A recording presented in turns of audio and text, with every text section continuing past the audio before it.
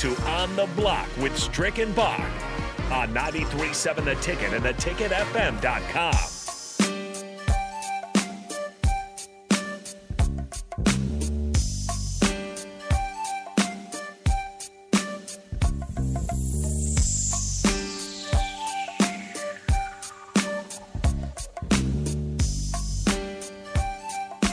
I've got a, you can see here on the Saturday video stream, if you're watching, I got Reese's Pieces. I think probably the most underrated candy. I always forget about Reese's Pieces, and then when I see them, I'm like, oh man, those things are delicious. E.T. said it all. E.T. said it all back in the day. That's right. What did E.T. say about Reese's Pieces? He did point his finger at it? Reese's Pieces. Yeah, he pointed his fingers at that thing, and it had me, I was done.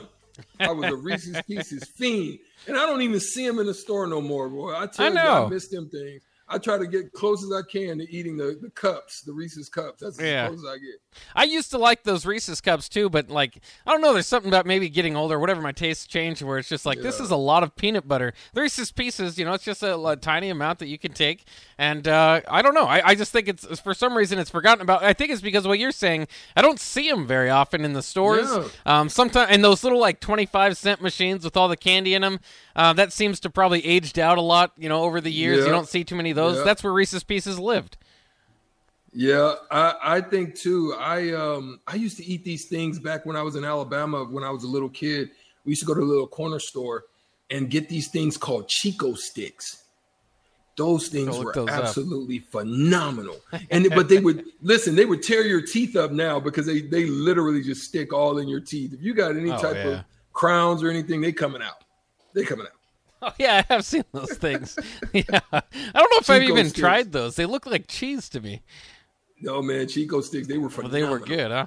I know that, and I know, by the way, that we need Reese's as a sponsor. Reese's Pieces, not the normal Reese's. Yeah, tap in, Reese's. Yeah, because I know that I'm just sold a bag of Reese's Pieces. I know there's listeners out there going, oh, yeah, I forgot about Reese's Pieces, too. Well, there's one place we do love is the Mercado. That's right. We love the Mercado. Mercado takes good care of their meats. Yeah, without a doubt. We love to eat.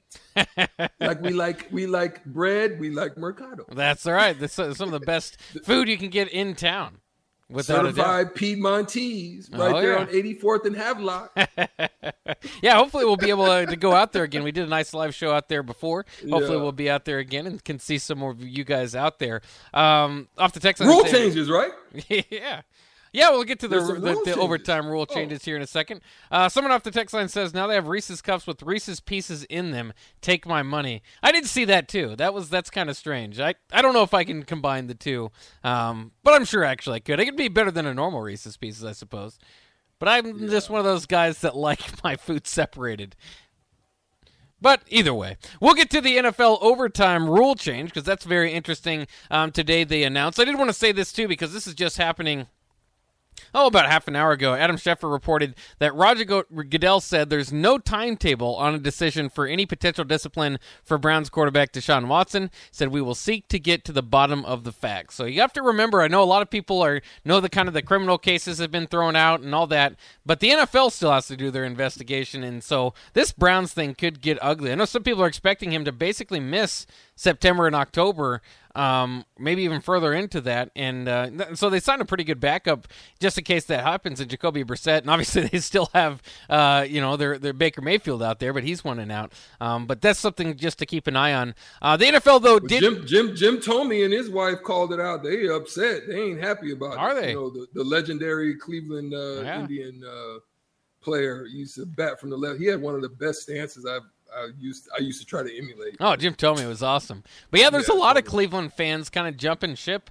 and lifelong ones because they don't like what the organization is standing for these days, especially with the Deshaun Watson stuff. So we'll kind of have to see how all that plays out. But the good news is if you some of the best games in the NFL playoffs over the last couple of years just got cut short in overtime, where we didn't see Patrick Mahomes get his chance to get in overtime against Tom Brady a few years ago. We didn't see Josh Allen last year with his opportunity after a miraculous drive to even get him in that position to begin with.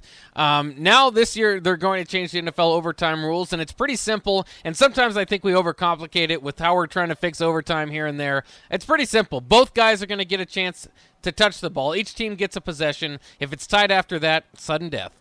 And then obviously in the postseason, you can't end in a tie. In the regular season, they're not doing that. And so it will still be, the first team, if they score a touchdown, they will win that game. Do you like that change? Do you, or at least to me, I feel like we've still got to figure out a way to get ties out of regular season NFL football. There's just too much money involved, and I just feel especially bad for the fans that pay. I mean, it's a pretty good ticket to get into an NFL game.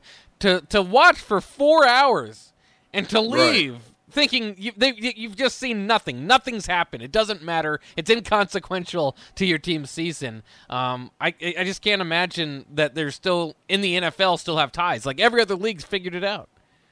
So Mike Tomlin, who is a member of the competition committee, basically stated he's not in favor with any changes to the overtime format, right? But here's my thought. I like what you're saying, right? They're gonna keep the regular season way that the overtime is being done. I think you can do a trial system with the season overtime rules and basically make it each person, as you would do with the postseason, each person gets a possession, and after the first possession, whoever scores. Well, let me just say this. If each team scores, both those teams have to go for 2. Oh, yeah. I wouldn't mind that. I think you should throw that in the regular season because then I think that'll eliminate a lot of – they must go for 2. If it continues, it goes until the clock goes off. And then at a certain point, you go to sudden death. I would say with 5 minutes left, you go to sudden death. Yeah. Yeah, I would like Something that. Like that. Yeah, that's a good thought through overtime. It's hard to get there for a lot of people, just to kind of check all the boxes and get people happy with it. I agree with you. And if they're worried about playing too much football, if it gets to the final, I know that people don't like this, but if it gets to the final, like you've played an extra 15 minutes and you just don't want to have the players out there playing more, the NFL, Players Association doesn't.